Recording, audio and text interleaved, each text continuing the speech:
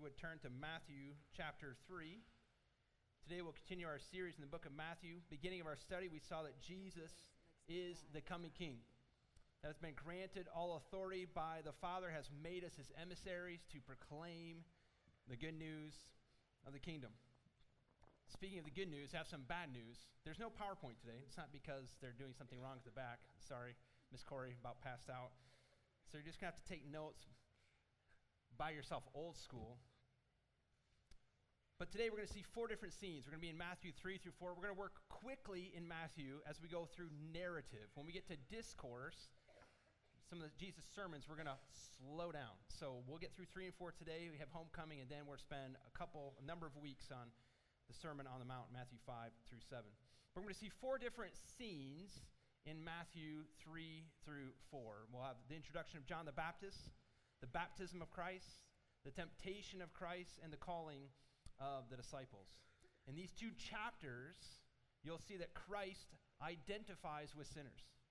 He conquers temptation and calls sinners to follow him in making disciples. First, let's start here by the forebearer, John, in Matthew 3, 1 through 3. In those days, John the Baptist came preaching in the wilderness of Judea. So again, here's a new transition in those days. So we have a new time period.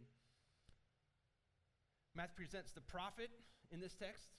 He's going to present the prophet's message and the prophet's place in history. The prophet is John the Baptist. In those days, John the Baptist came preaching in the wilderness of Judea.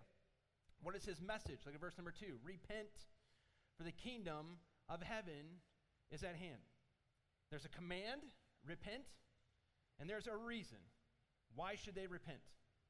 The kingdom of heaven is at hand. What does that mean? We'll get to that in a few minutes. And what is the prophet's place in history? Matthew proclaims John the Baptist to be the long prophesied forerunner of the Messiah, quoting a prophet, Isaiah, 700 years prior to the time of Jesus and John the Baptist. Matthew's going to quote Isaiah in verse number 3. For this is he who was spoken of by the prophet Isaiah when he said, the voice of the one crying in the wilderness, prepare the way of the Lord, make his paths straight. That was Isaiah 40, verse number 3. Let me read to you verse 4 and 5. Every valley shall be lifted up, and every mountain and hill made low. Then even ground shall become level, and the rough places a plain. So the prophet's making a way. Now listen to verse number 5.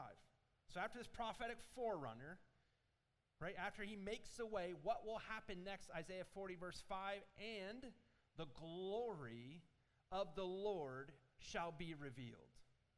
And all flesh shall see it together, for the mouth of the Lord has spoken. So after this prophet, this forerunner, makes this path straight for the Messiah to come, we're going to see the glory of the Lord revealed. What does John tell us?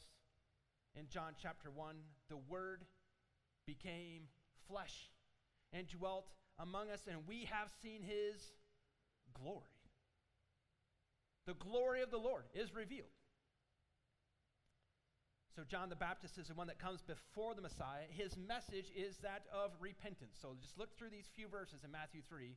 It's just littered with this idea of repent and confess. Verse number 6, they were baptized in the Jordan, doing what? Confessing their sins.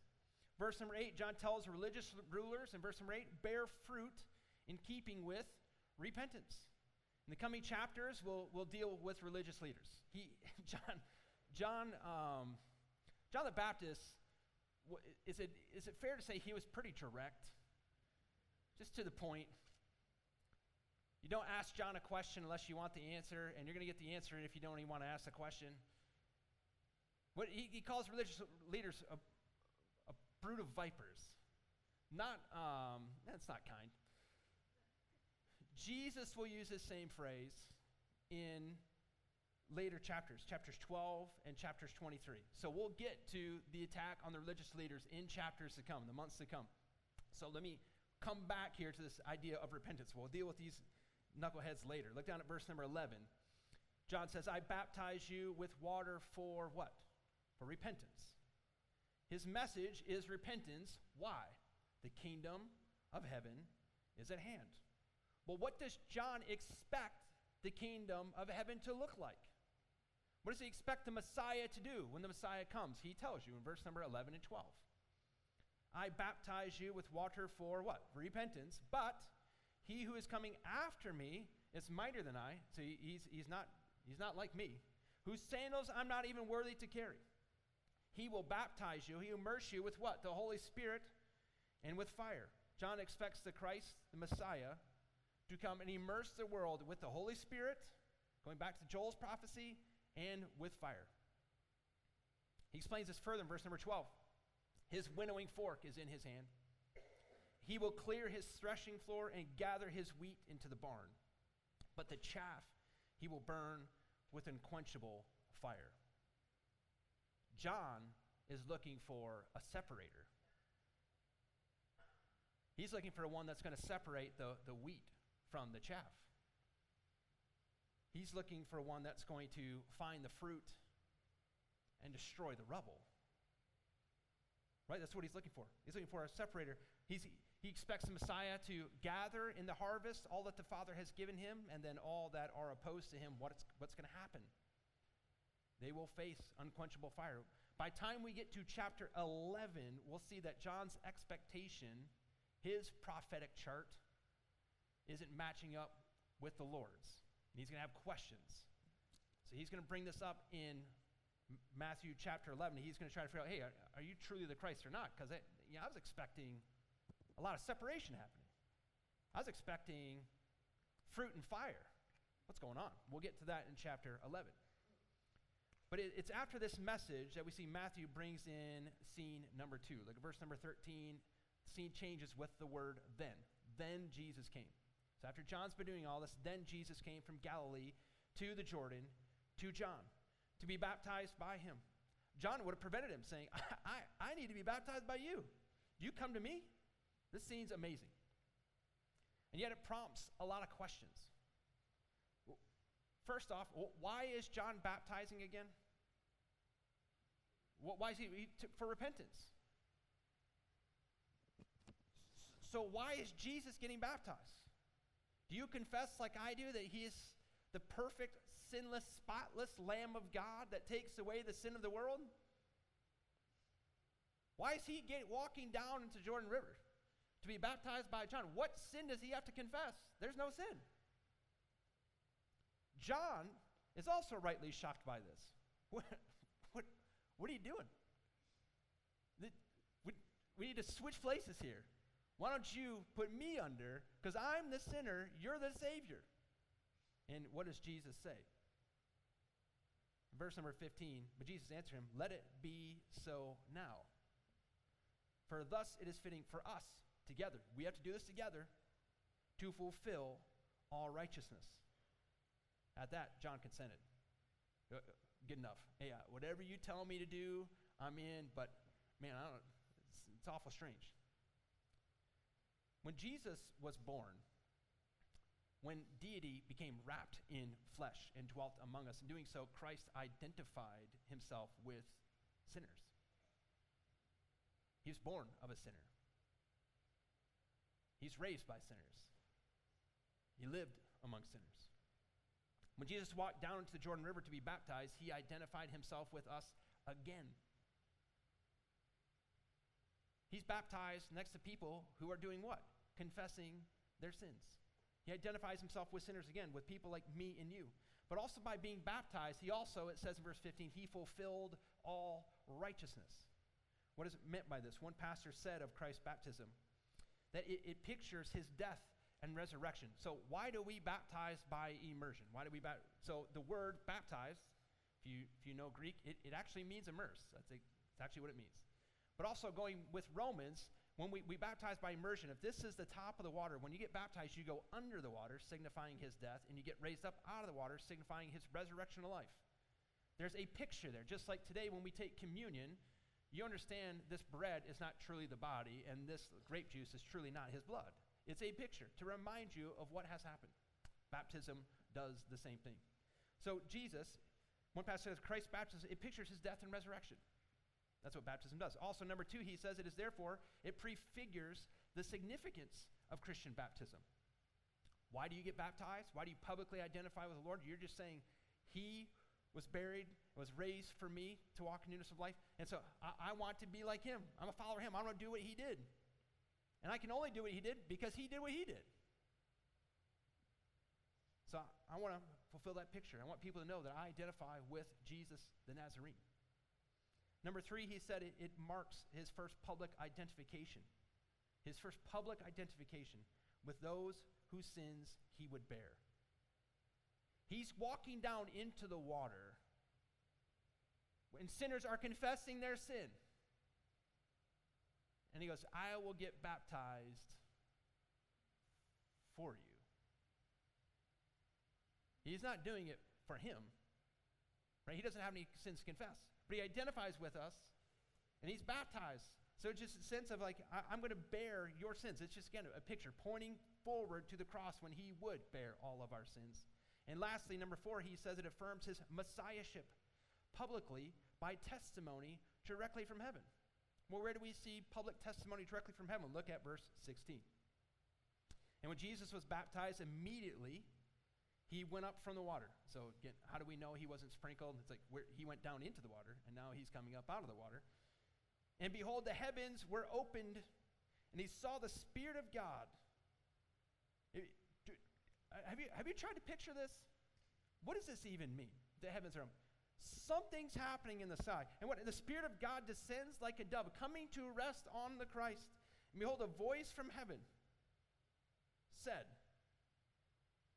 and in some God-shaped thunder, this is my beloved Son, with whom I am well pleased.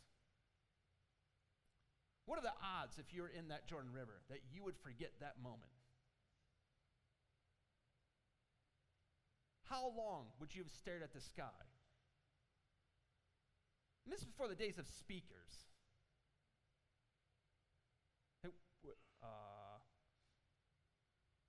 What is going on? What is happening? This is crazy. I don't know what it looks like for the Spirit of God to descend like a dove, but apparently he did. It could just be a dove. Maybe they got allergic to dove. Maybe it looked like a dove. Was it the same size as a dove? Is it bigger?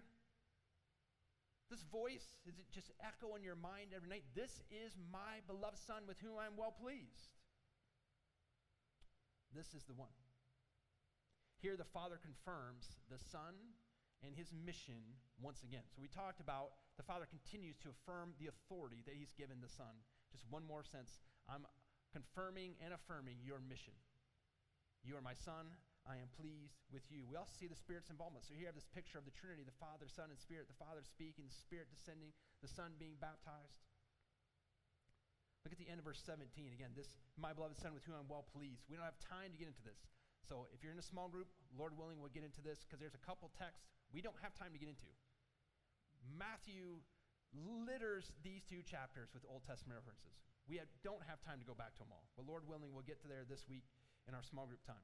But in this text, he wraps up Psalm 2:7, the Messianic sons. If you remember our study from Psalm, that Psalm 2 is about the Messiah, the Son. This is my Son. And he connects that with Isaiah 42:1, the one that he is pleased with, the one in whom his soul delights. So the Father takes those 2 texts, the king and the suffering servant, says these things together here. This is my Son with whom I'm well pleased. So after this awesome moment, if you were writing a story, where would you have the story go next? My guess is you wouldn't say, you know what? Let's have this guy go into the wilderness. Right? Is that the next thing you think? That's probably, but that's exactly what happens. We see the next scene picks up here, again, with the word then. Look at chapter 4, verse 1. Then Jesus was led by the Spirit into the wilderness to be tempted by the devil. After fasting 40 days and 40 nights, he was hungry. Before we hop into these temptations, I want you to consider the theme that Matthew is trying to teach. So at the end of chapter 3, we see that the Messiah, the Christ, is God's Son in whom the Father is well pleased. How does that thought connect to the temptation of Christ? You ever thought about that? There's got to be a connection.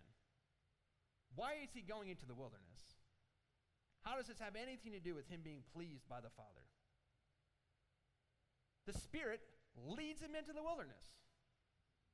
So that same dove comes, and then all of a sudden he's going off. What is happening?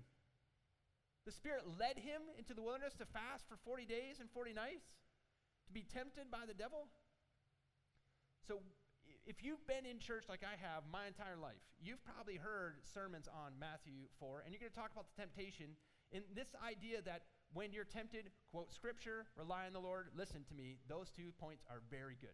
Write those down. Take those home. Quote, know the Word of God and quote it, right? And rely on the Lord when you're tempted. Those are good things. We're not going to address that today because I want you to remember the theme. What is the point Matthew has in describing this temptation? How does it connect to Jesus being the Son in whom the Father is well pleased? How does that connect? So keep those questions in mind as we look at verse number 3. And the tempter came and said to him, if you are the Son of God, command these stones to become loaves of bread. First off, if you see this word if you are, it'd be better translated since. So we just talked about translation over in Sunday school. Be better, each one of these, if, it should be, since you are the Son of God, going back to the prophecy of Daniel, since you are the Son of God, then I expect you to do these things. Command these stones to be loaves of bread. After fasting 40 days, the devil tempts Jesus with hunger. Real quick question. Anybody in here ever made bread? Anybody? You lot of sinners. Is that the problem, that he made bread? If you believe Jesus is God, he's already made bread. He made a thing called manna. So what's the problem with making bread when you're hungry? What's the significance of this? In John 4:34, Jesus says, my food is to do the will of him who sent me and to accomplish his work. My food is to do his will. So if he's leading me into the wilderness for 40 days and 40 nights to not eat, that is my food. That's all the bread I need. So Satan is trying to get Jesus to live independent of the Father. You don't need him. You can do this yourself. If you are, since you are the Messiah, just, and there you go, bread. He'll multiply bread in the chapters to come. There's no problem with him doing it. But he will live by what the Father says. I will trust him fully, and I will follow him exclusively. You understand this? I will trust my Father fully, and I will follow him exclusively. I will not live independent of the Father. Doesn't this reek of the first temptation? Adam and Eve were in the garden, Satan tempting not just to eat, but to become a god. Become independent of the Father. You can know you won't need him anymore. You'll be like him. You can be one yourself. Jesus, however, will obey the Father fully and trust the Father exclusively. If the Father, Jesus knows if the Father wanted him to eat, the Father would provide. Let me repeat that. If the Father wanted him to eat, the Father would provide. In college, our college president used to say, you know, what we order, we pay for. What God orders, he pays for. If he's behind it, he'll take care of it. He writes the checks. So, will you trust in those moments when you feel like you're in the wilderness, when you feel famished? Will you trust the Father to give you what you need? Or will you live independent of him? Temptation 1, how does Jesus respond to this? He responds by quoting Deuteronomy 8:3. He quotes Deuteronomy 8:3, and he says, "But he answered, it is written, man shall not live by bread alone, but by every word that comes from the mouth of God." I don't need food, Satan. I need what comes from my Father. That's what I need. If the Father's delivered it, that's what I needed. If the Father has withheld it, I don't need it. In the wilderness, Israel failed to trust God for manna. Moses tells them in Deuteronomy 8:3 they should have learned to trust the Lord. They failed, and Jesus succeeded. Here Satan tries, and he fails. But if at first you don't succeed, try again. So he does. Look at verse number 5. The devil took him to the holy city, set him on the pinnacle of the temple, and said, "If you are the Son of God, throw yourself down. For it is written, he shall command his angels concerning you, and on their hands they bear you up, lest you strike your foot against a stone." Did you hear what I just read correctly? Does Satan know the Bible? Is he quoting Scripture? He is. Left out a small portion, oddly enough, just a little bit. And the verse that follows is amazing. We're not going to get there. You need to go to small group for that. Verse that follows is amazing. And it connects to Genesis 3:15. And it's just like, what? It's a reason why Satan didn't continue to verse 13 in Psalm 91. But Satan's trying to get Christ to test his Father. Make the Father do something spectacular to save you. So jump down from this pinnacle. Everyone's going to see you not die, and they're all going to come to you now. Set up your kingdom now. Jesus responds. Verse number 7, again, it is written, "You shall not put the Lord your God to the test." Deuteronomy 6:16, Moses reminded the Israelites about how they complained about a lack for water. Miss Tammy read that today. They tested God in Massah. They failed. Israel failed again. How did Jesus do? 2-0. 2-0. It's another victory. Satan's going to try to go for the knockout punch in verse number 8. Again, the devil take him to a very high mountain, showed him all the kingdoms of the world and their glory. He said, "All these I will give you if you will fall down and worship me." Jesus, let's skip the cross, and you can have a kingdom now. Take the easy road. In life, the easy path, the path of least resistance, is rarely the best. Right? The path of least resistance is rarely the best in life. There's confrontation, there's conflict in the home. Just ignore it. It'll get better. There's this large lump on my arm. Don't mess with that. It'll be fine. Sometimes you think, well, it's just easier. It's better just to do the right thing each time. And so he said, just worship me and be done with this. Will Jesus betray the Father? Look at verse number 10. Jesus said, "Be gone, Satan." Pause. You understand your Savior has the power to command the devil to leave. And at that, he must obey. You understand this? Be gone. And that's enough. Still under his thumb. You got a little bit longer, pal. Take a hike. Take a long walk, fact, off a short pier. Get out of here. "Be gone, Satan, for it is written, you shall worship the Lord your God, and him only shall you serve." Jesus quotes another portion that Miss Tammy read today from Deuteronomy 6:13-14, and tells Satan, take off.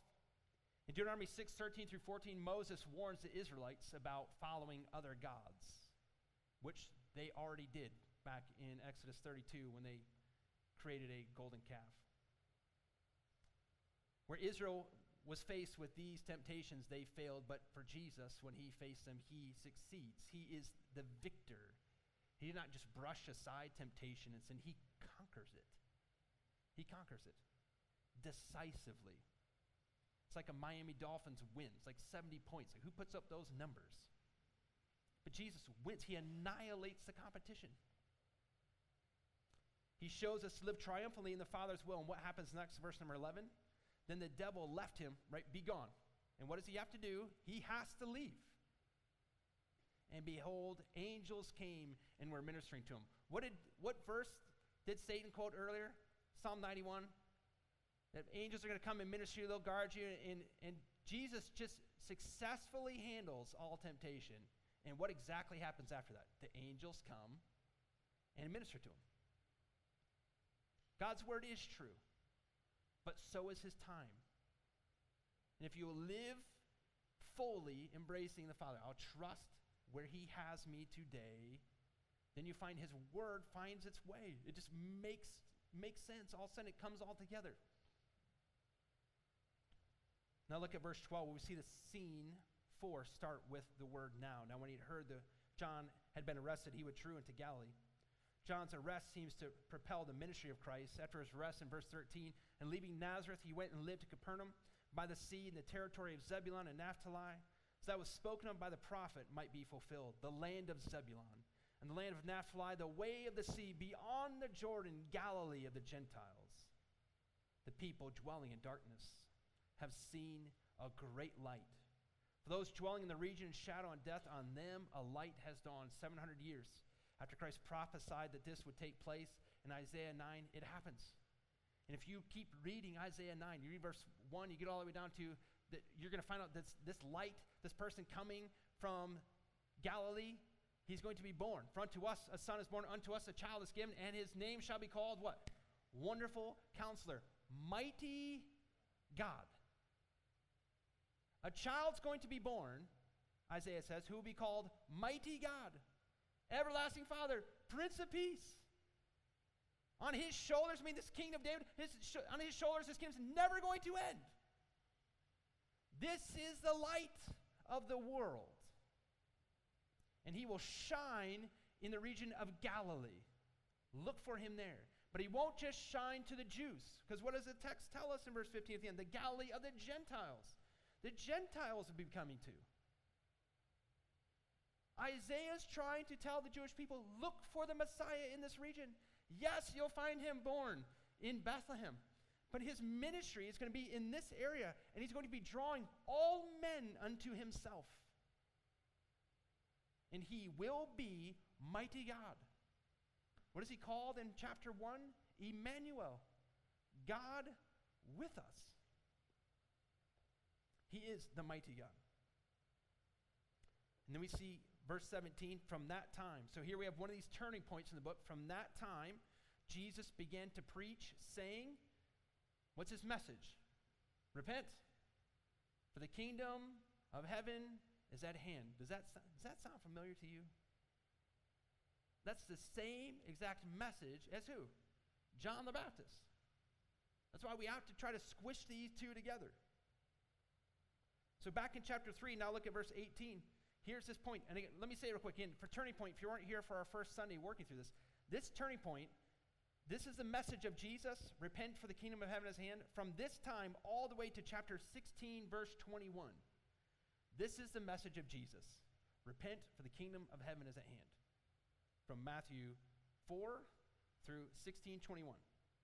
Now look at verse 18. While walking by the Sea of Galilee, he saw two brothers, Simon, who's called Peter, and Andrew, his brother, casting a net into the sea, for they were fishermen.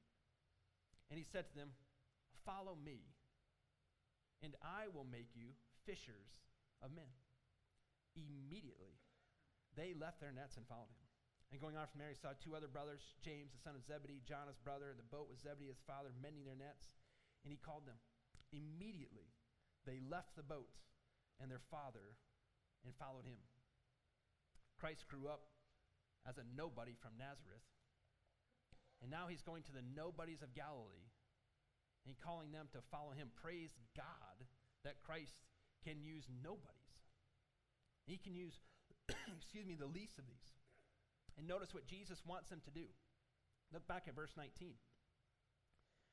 Verse 19 shows us an action we are to perform and the purpose behind the action. What is the action that Christ calls the disciples to do? What's the action? Follow me. That's the action. What is the purpose?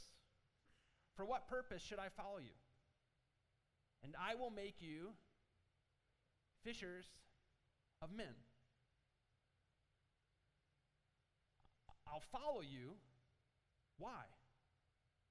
So you can make more disciples.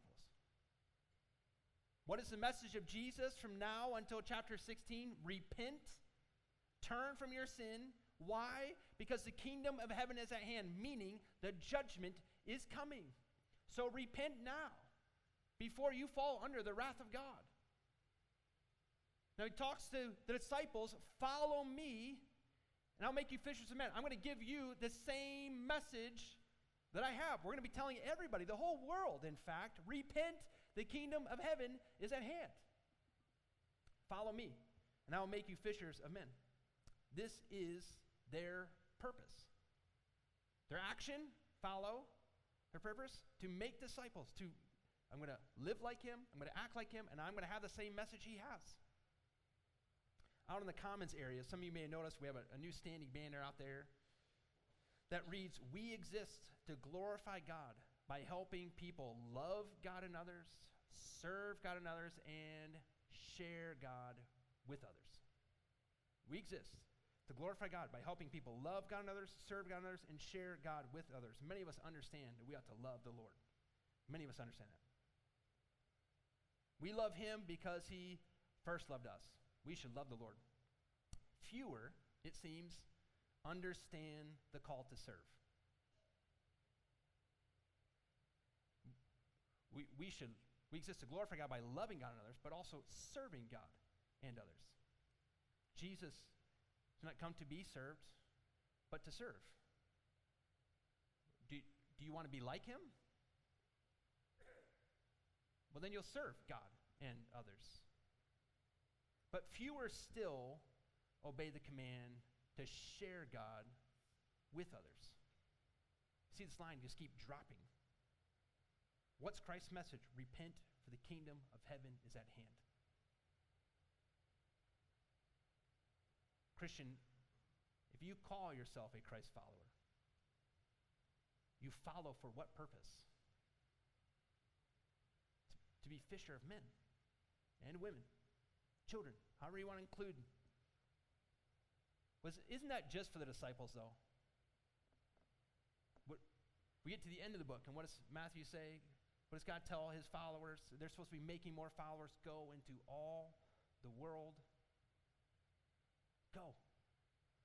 Make disciples of all nations. Baptizing them. Chapter 3. In the name of the Father, Son, and Holy Ghost. Teaching them to observe everything I've taught you. This is the Great Commission.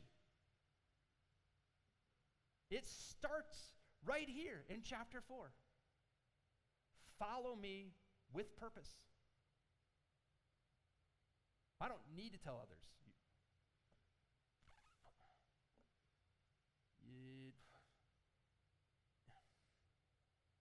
It's hard to justify that thought, isn't it? We're commanded. Why would you not want somebody to know him? What are we hiding?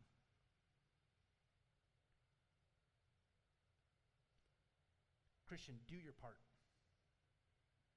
Follow Christ by being a fisher of men. Matthew ends this chapter by speaking of Christ's ministry to heal and how his fame was spreading. Before we close, let me walk through a quick lesson we learn of Christ. At the end of chapter 3, remember I said, what's the purpose at the end of chapter 3? He's baptized and he says, this is my son. Psalm 2:7, in whom I am well pleased, Isaiah 42:1. Why those two phrases? And how does that connect to being led into the wilderness and being tempted and tried? How do these things connect? Back in our study of Exodus, some of you will remember this clearly. If you don't, I apologize. I should have taught it clear. Back in our study of Exodus, we saw God call someone else his son. Do you remember who God called his son in Exodus? Israel. This is my firstborn. He says that in Exodus 4:22. He says, Israel is my firstborn son. Well, what do we know about Israel at this time? They were in Egypt, faced heavy oppression. And in Exodus 1, the ruler was having Hebrew male children killed. Awful time. But one escapes. One escapes the wrath of an evil king. His name is Moses, and God uses that person to deliver his people from slavery.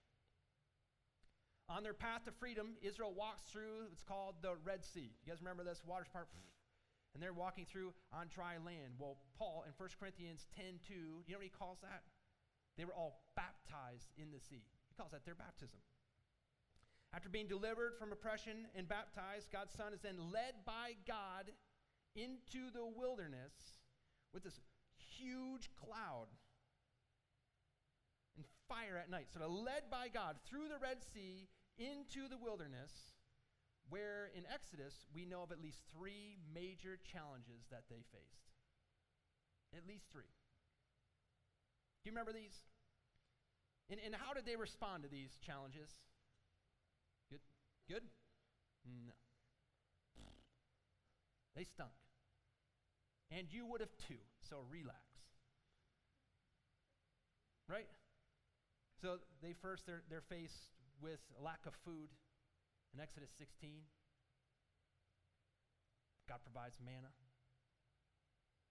Lack of water in Exodus 17, and they decide, let's not just complain about the water.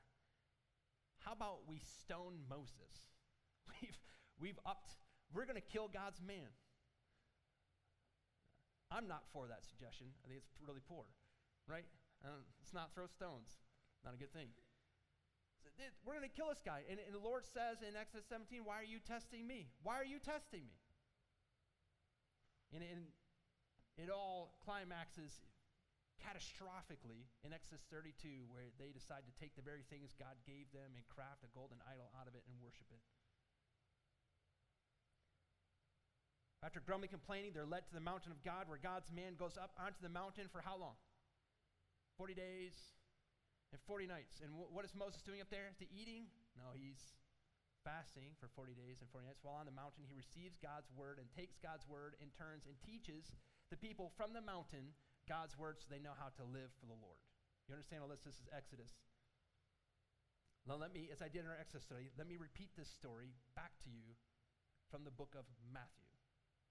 So in Matthew chapter 1, we have a child that is born. An evil ruler starts slaughtering the innocents, Hebrew male children. And in Matthew chapter 2, God raises a prophet, and he raises one to deliver his people. The one God raises to deliver his people heads to Egypt, and he calls him out of Egypt. I've called my son, Hosea 11, also going back to Exodus, also speaking of the Christ.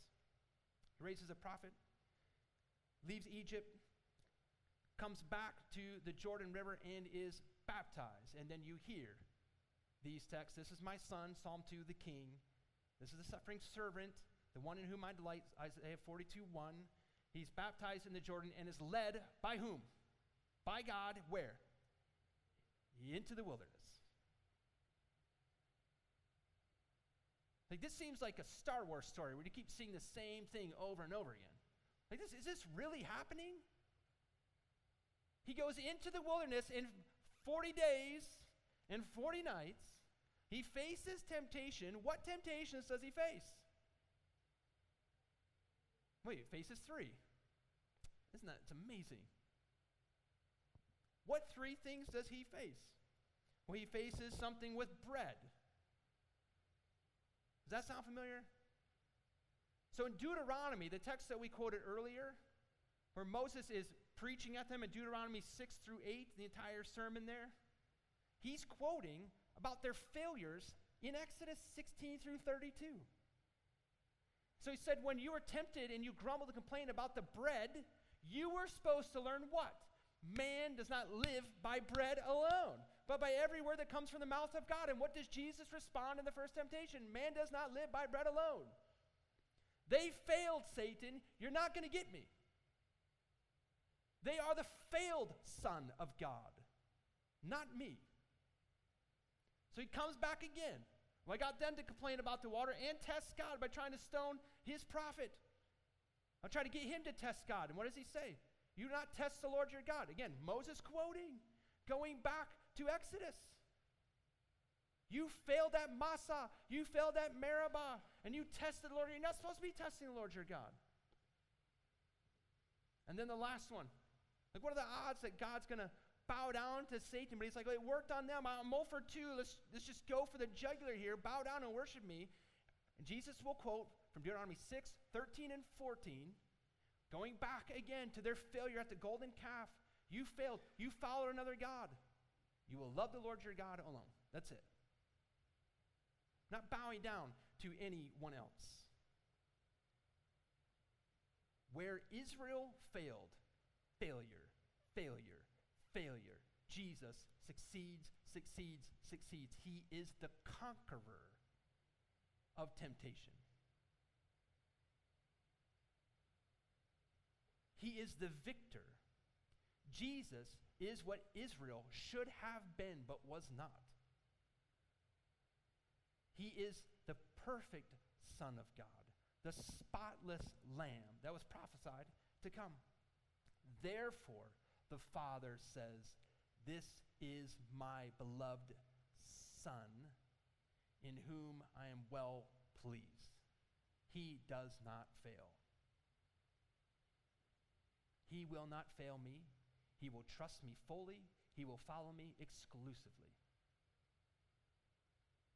And the Exodus, right, they get through all that, and they get to the mountain, they receive that law from God, and somebody tell me what's next, what's coming next? In Matthew 5 through 7, the Sermon on the Mount, where we will learn how to live for our Lord. Can you make that up? Yeah.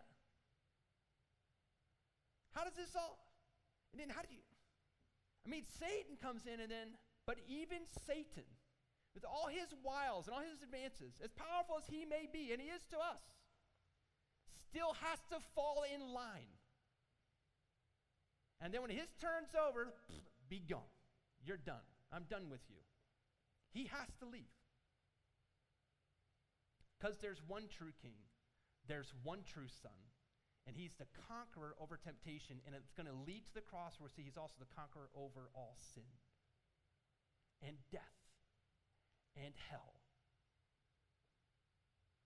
Christian, this is where our hope lies. So learn all you can about temptation from this text. Read Scripture, memorize Scripture, quote Scripture, rely on the Lord.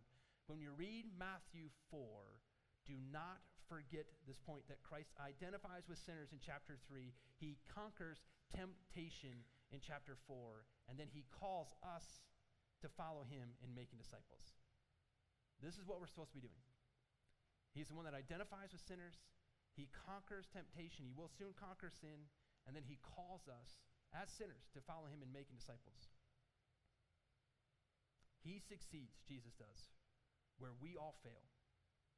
So what does all this mean for us today? Let me ask you a couple questions before we sing and take communion. First off, friend, earlier in chapter 3, we read that Christ will separate the wheat from the chaff. These were the expectations of John the Baptist. Well, was he wrong? Yes and no. He wasn't wrong that this is what the Lord will do, but he had the timeline off. Because in Matthew 25, verse 32, we see that Jesus will be the separator. He will separate the sheep from the goat, and those that are his, he will call to his home to live with him forever, and those that have opposed him, the goats, he will banish to eternal fire. So John was right. Jesus just had to go through the cross first. And then he's going to have this time period called the church age where he's going to beckon his followers to go be fishers of men. Because God is long-suffering to us, not willing that any should perish, but that all should come to repentance. That's why the fire didn't come immediately. Friend, will you heed the call to repent? Will you turn? That's all repentance means. You're on the wrong track. You realize, I'm a sinner. I'm going to turn. I'm going to go. I want to be the Lord's. God, forgive me. Confess your sin. Call out like the thief on the cross, Lord, save me. Not just from hell, but bring me to yourself. It's one of the greatest things about Jesus, that he is God with us. He's with us, and he promises to never leave us or forsake us. There's eternal relationship to be gained. Friend, I beg you, come. We sang, "Oh, come to the altar." The Father's arms are open wide. Or in the song, "Rock of Ages," Lord, save me from wrath and make me pure. Will you do that today? You can do that by admitting that you and I, that we are sinners, believe that Jesus is the Christ, the Son of God. Call on his name. Whoever calls the name of the Lord will be saved. Friend, if you have questions on how you can do that, how you can walk with the Lord for the rest of your days, salvation is not dependent upon you, it's dependent upon him, but you can confess. He will forgive, and he will call you son or daughter. You are his forever. If you have questions how you can do that, see myself or Christian friend you came with. Next, for those here that claim to know Jesus as their Savior, for those that claim to have repented and turned to the Lord. First, Christian, have you ever been biblically baptized? Meaning after you accepted Christ, so after you trusted Jesus, you were baptized by immersion.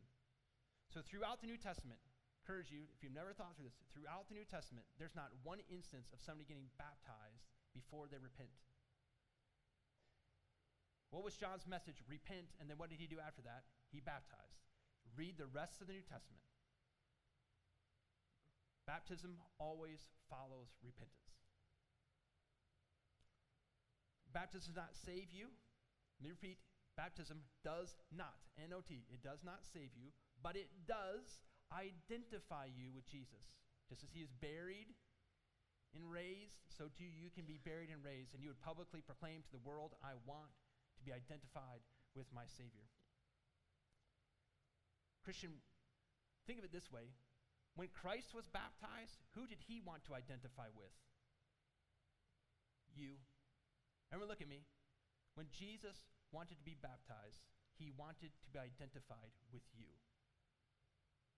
Would you, in turn, choose to be identified with him? That's all baptism is. Would you be willing to take that step? I would hope you would. By faith, Christian, take that step to be like Christ in that way. Next, how are you handling temptation? Are you obeying him fully? Are you trusting the Father even now, exclusively?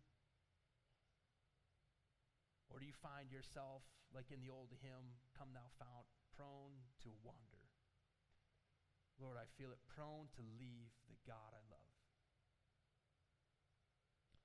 Christian, are you testing the Lord by your actions? And in 1 Corinthians 10:9, speaking of the failures in the wilderness, Paul says in 1 Corinthians 10:9, we must not put Christ to the test.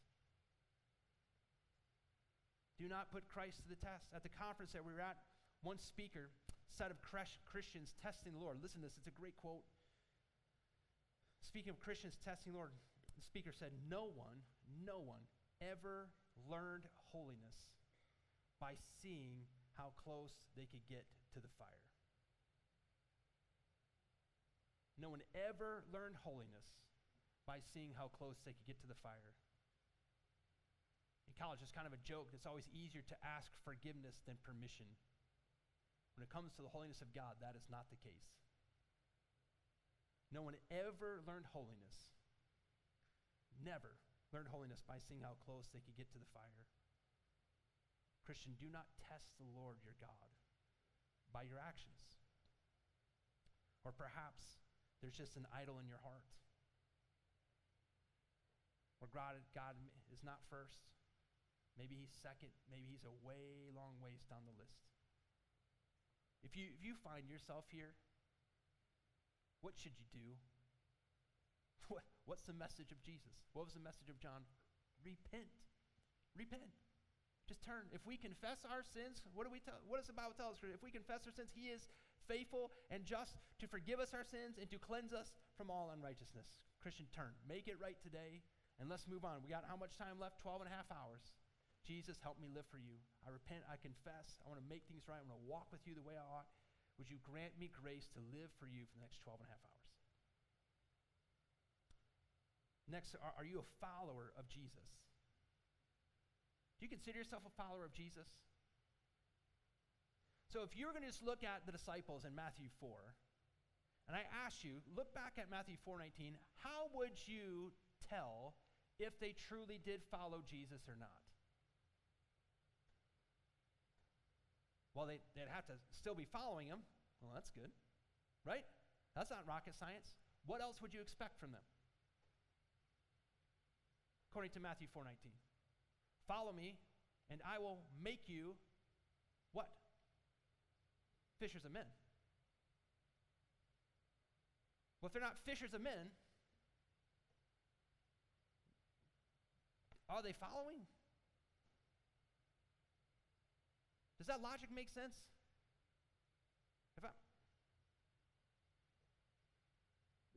It's my purpose was, if he's going to make me this, then how would people know, Christian, if you truly are a follower of Christ?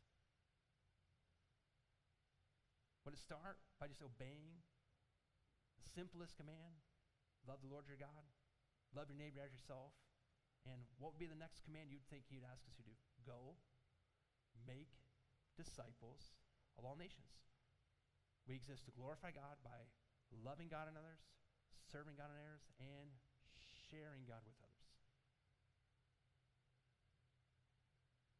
These are core purposes to the Christian life. Remember, the end of the theme of this book is that Christ has made us his emissaries to proclaim the good news of the kingdom. So how are you doing? Stinky? Meh? Do we need to turn? If you do, then turn. Turn, repent, confess.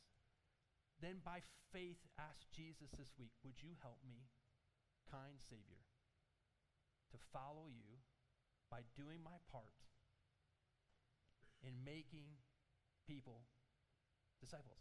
I can't do it. I know you can, but I want to do my part. Maybe I just need to cast the seed. Maybe I need to water. We understand, God, you give the increase, but Lord, allow me to be a laborer in your vineyard. Lastly, how thankful are you that our Creator and our Sustainer identifies with people like us? How thankful are you that the great high priest conquered temptation? How amazing is it that God calls sinners like you and I to follow him? It's a pretty sweet deal, isn't it? And we're going to take communion and remember all that the Lord's done for us and just go, he knows my name. He called me. He called me. And he allows me to love him. And I love him because he loves me. I can serve him. I can share him. Is there no end to his grace? Is there no limit to his mercy?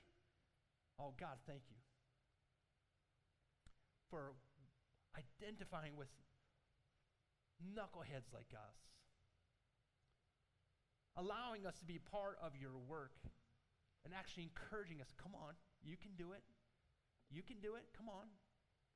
I got you. I'm with you the whole way. Praise God. Let's pray. Oh, what a Savior we have. Jesus, thank you. Father, we thank you for sending the Son that is your beloved, in whom you delight. We thank you for granting us the Spirit who works, encourages us, turns us to your word. Lord, there's so much we can learn from this text, and Lord, yet our hearts may be so distracted. Maybe we're struggling not just with one of these sins or two, but maybe all. So God, would you help us? Help me. Lord, as we get ready to prepare our hearts for communion, to repent, confess, make it right, and by your grace, live these last 12 hours of this day for you and for you alone. In Jesus' name we pray. Amen.